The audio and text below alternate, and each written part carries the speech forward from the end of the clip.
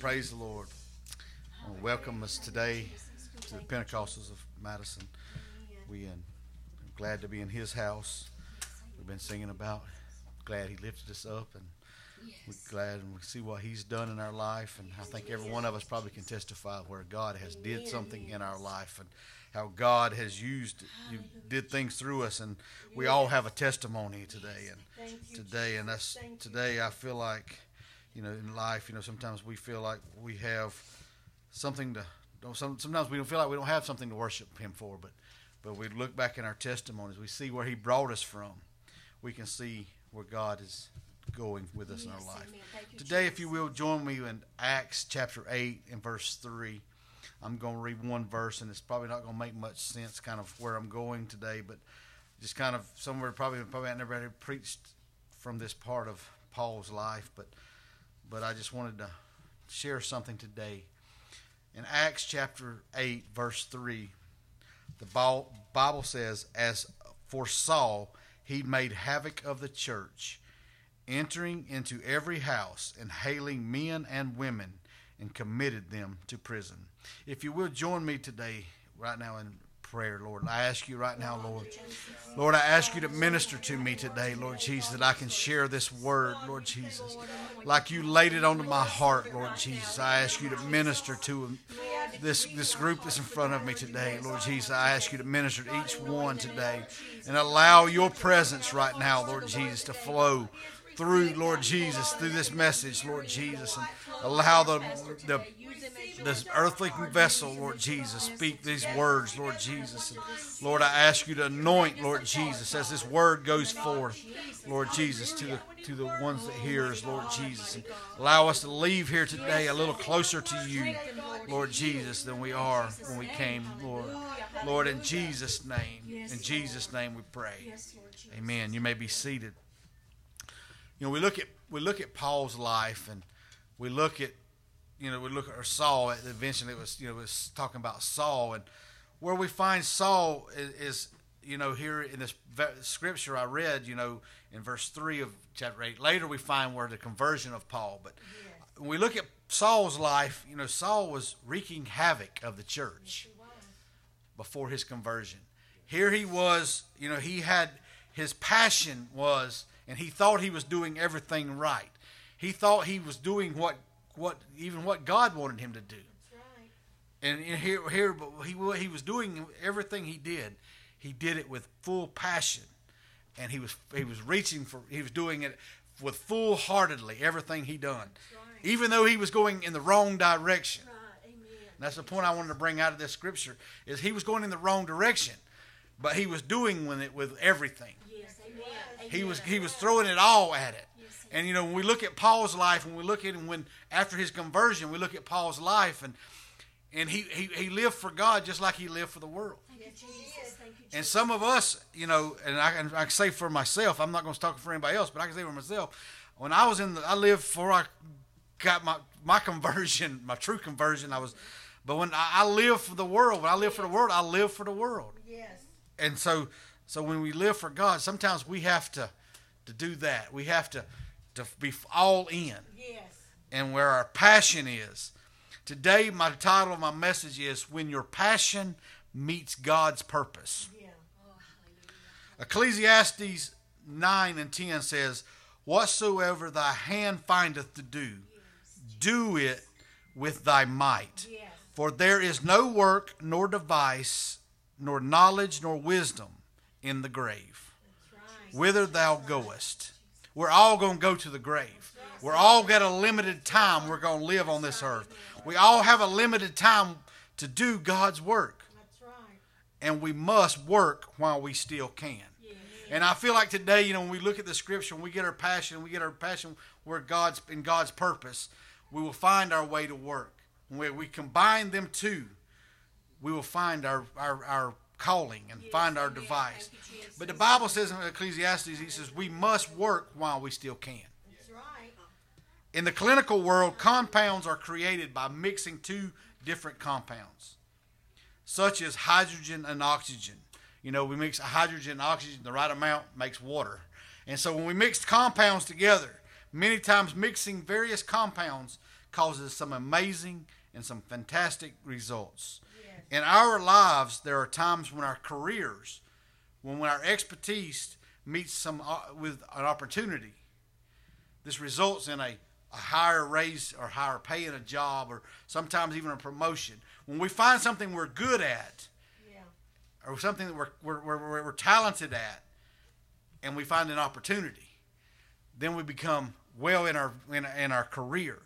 When two people meet, they fall in love, and many times they result in a fantastic and amazing. When two things combined, we find results. But in our spiritual life, when our purpose meets our passion, the results is always electrifying. When we get our purpose and our passion together, when we get them where they meet, we will be able to do what God calls us to do. First, I want to examine our purpose for just a minute. We have several purposes in this life. First and foremost, our first purpose when we were created was to praise Him. The Bible tells us that He inhabits the praise of His people. And so today, when we were made, when He made us out of the clay, His design is for us to praise Him. The word praise is used over 250 times. And so I believe God, He was really want to push that. We praise Him. He wants us to praise Him. When we start praising God, we begin to break down our fleshly lives. We heard about that in our camp meeting service this past week when we praise God. That's why we have praise and worship beforehand. While Sister Donna was playing just a few minutes ago and we were singing, we were breaking down this world that we've been around. As we started lifting up praise to God, everything that had came against us before that point in life, it starts breaking down in our life. We start getting our connections with God. That's why we have to praise Him, because we live in the real world. And we live in the things in this world that keeps trying to pull us down. And today, when we start praising Him, when we start reaching out to Him, we start making that connection. And it is imperative. We must praise Him with everything in us. We can't praise Him half-heartedly. No, we can't. He don't want us to half-heartedly praise Him. We have to praise Him with everything in us. But there is more to why we live than just praise. That's right. We are called to fulfill the purpose of this life. That's right. The purpose of this life is to serve God with whatever burden He has placed on your heart. That's right. And I believe every one of us has a calling. And if you've been around me very long at all, you know, no matter how young or how old you are, I feel that you have a calling on your life. You have something that God has called you to do. You have a world that you're called to reach. Yes. The worst thing we can do with God's calling is just to sit on it, or just sit back and waste the opportunities He has in our life. Aside from being saved at all, there is not a worse place to be in life than to be in a place where we're wasting our opportunities that God is putting in our life. Or we're in a place where we're just sitting on what God has called us to do. Each of us has been called by God to serve a purpose in this kingdom. And each of us has been given different burdens and different directions in our lives that we are sensitive of the purpose we need to fulfill for His glory. So many times in life when we're not doing what we're purposely called to do, we're not happy. We try to fill that emptiness. We try to fill that with other things in this world. But we try to feel what God has put us. But what God has designed us, He has called us, each one, to do a certain job in His kingdom. And when we're not doing that job, we find ourselves having to fulfill that, or try to put something else in its place to fulfill that purpose. There is a purpose that I have recognized in myself that I have yet fulfilled. And I believe that I feel that today, in that same sense, that same burning today in the hearts of everyone here today. The unobtained purpose in my personal fulfillment of the Great Commission. Matthew 28:19 is the Great Commission, and I believe we all can find ourselves here. The Bible says, "Go ye therefore and teach all nations, baptizing them in the name of the Father and of the Son and of the Holy Ghost." The Great Commission can be summed up in just the first 3 words of this verse. He says, go ye therefore. And I believe every one of us here today are called to go ye therefore. Yep. And the next 4 words in this verse is, and teach all nations.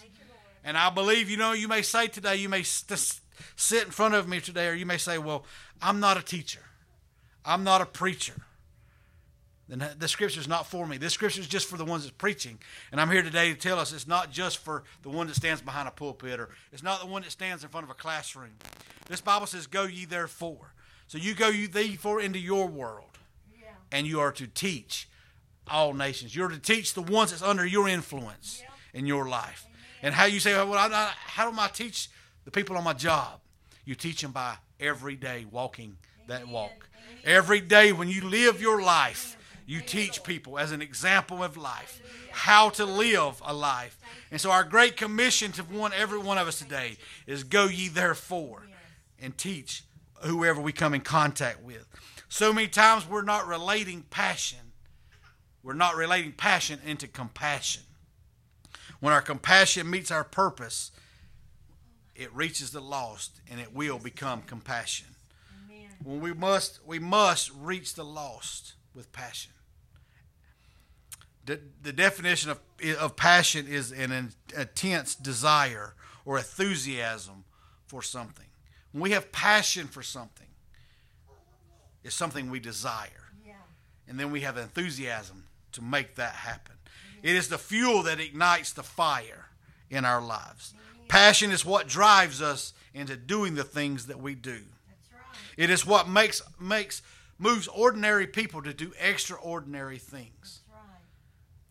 There's a quote that says, the strength of a man consists of him finding out the way God is going, and he gets going in that direction. And so we must find the direction for God is going in our life. Yes. And then we must get going in that direction. My prayer is for my heart to be broken for things that breaks the heart of God. Amen. And that should be everyone's prayer. We should be finding what is the direction God is wanting for our life. Yes. And we must feel like going in that direction. Or we must feel like what breaks God's heart in prayer. And it should break ours. The next step is passion without action is just a dream. It doesn't matter how much passion you have for something. I could have all the passion I want to play that piano. Yeah. But if I don't put no action behind that, it's just a dream. Today, if you have action on the flip side of that, if you have action, I can sit down behind that piano, and even though if I sit down, if I don't have the passion to come to playing it, or even if Sister Donna sits down behind that piano because she has talent, she can play that piano. But if she don't have the passion, all the action she plays, it'll become a drudgery in her life. And so it doesn't matter when we work for God. It doesn't matter. We can put all the action we want to in working for God. We can show up every Sunday. We can vacuum the carpet. We can work hard. It doesn't matter what we do for God. If we have a passion for His work, the action will never become a drudgery. It'll always become in our life. But when you have passion with action, it becomes a delight for you and for God. When we get that passion and that action with the right mixture in our life, we get to a point in life where we find ourselves and delightful. We enjoy what we do. And when we enjoy what we do, when our passion is what we're doing, we will enjoy it, and we will not become a drudgery in our life. Jesus Christ was consumed with passion. When He walked on this earth in the flesh, He was consumed with passion.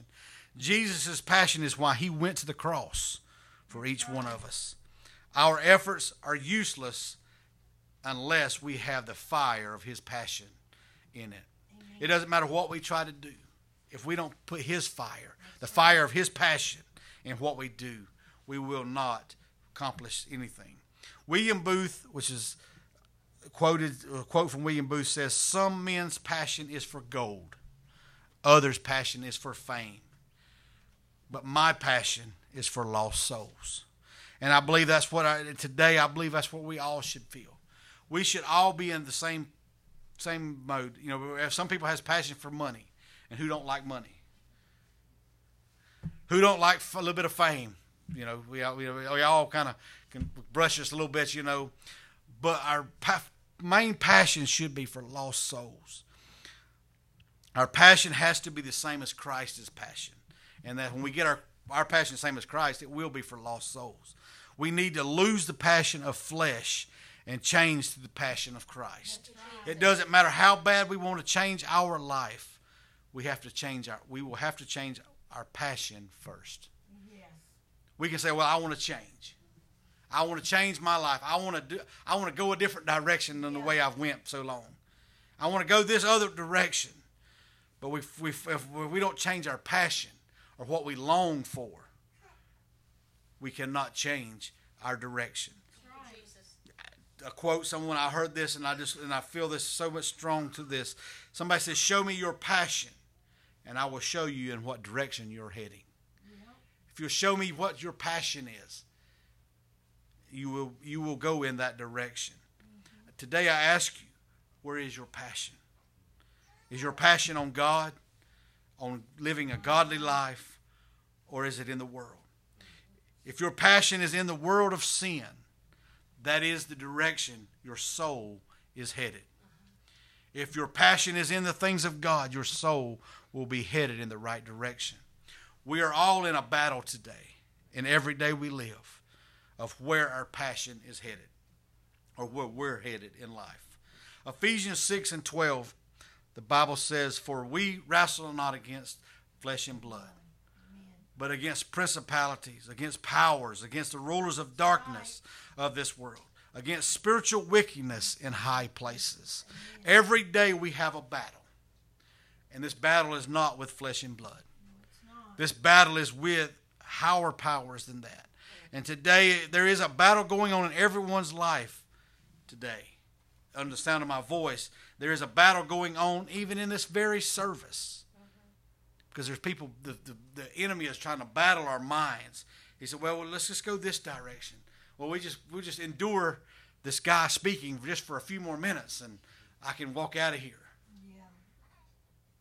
But today there's a battle going on. Yeah. There's a battle going on in our life. And victory is coming to the ones that will align their passion with God's purpose. We must, as Colossians 3:2 says, we must set our affections on things above and not on the things of this earth. Amen. Amen. Today, I believe we all stand at a door in our life. Yep. I believe we stand at a door of opportunity. And what we do right now in this time of uncertainty will determine what happens in the direction that we head. Yes, it will. We find ourselves in a time of so in uncertainty every day. Every day you turn on the news, you see something new and coming against everything in life almost. Everything that we thought was sacred, everything we thought was okay, we find things just coming against that every day. But I believe we stand at a door.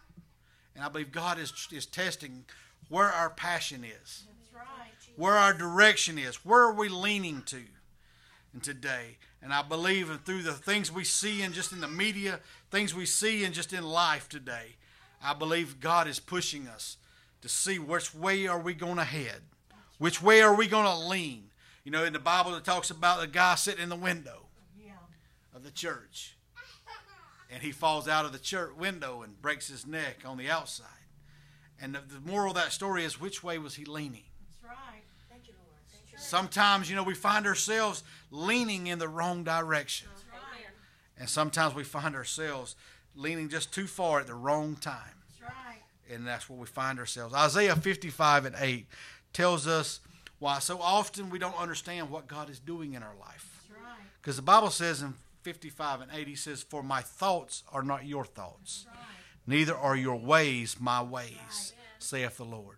The Lord, he tells us, he says, reason sometimes you can't understand why we're going through this. And how many people in the last few months, it says, why are we going through this as a country? Why are we going down this road? Or why is the church facing all these obstacles? Here we thought the church was going good, everything was going good, and we was collecting, and then all of a sudden, boom, this virus comes up, and we can't even assemble in the church house. And why we have as a church, if God is real, why are we facing these things? Yeah. Because God says, My thoughts is not your thoughts. Amen. You're not seeing this like I'm seeing this. That's right. Your ways is not my ways. That's right. And so many times we find ourselves, our limited understanding can easily, if not careful, lead us astray. Right. Proverbs 16:25 says, there is a way that appears to be right, Amen. but in the end, it leads to death.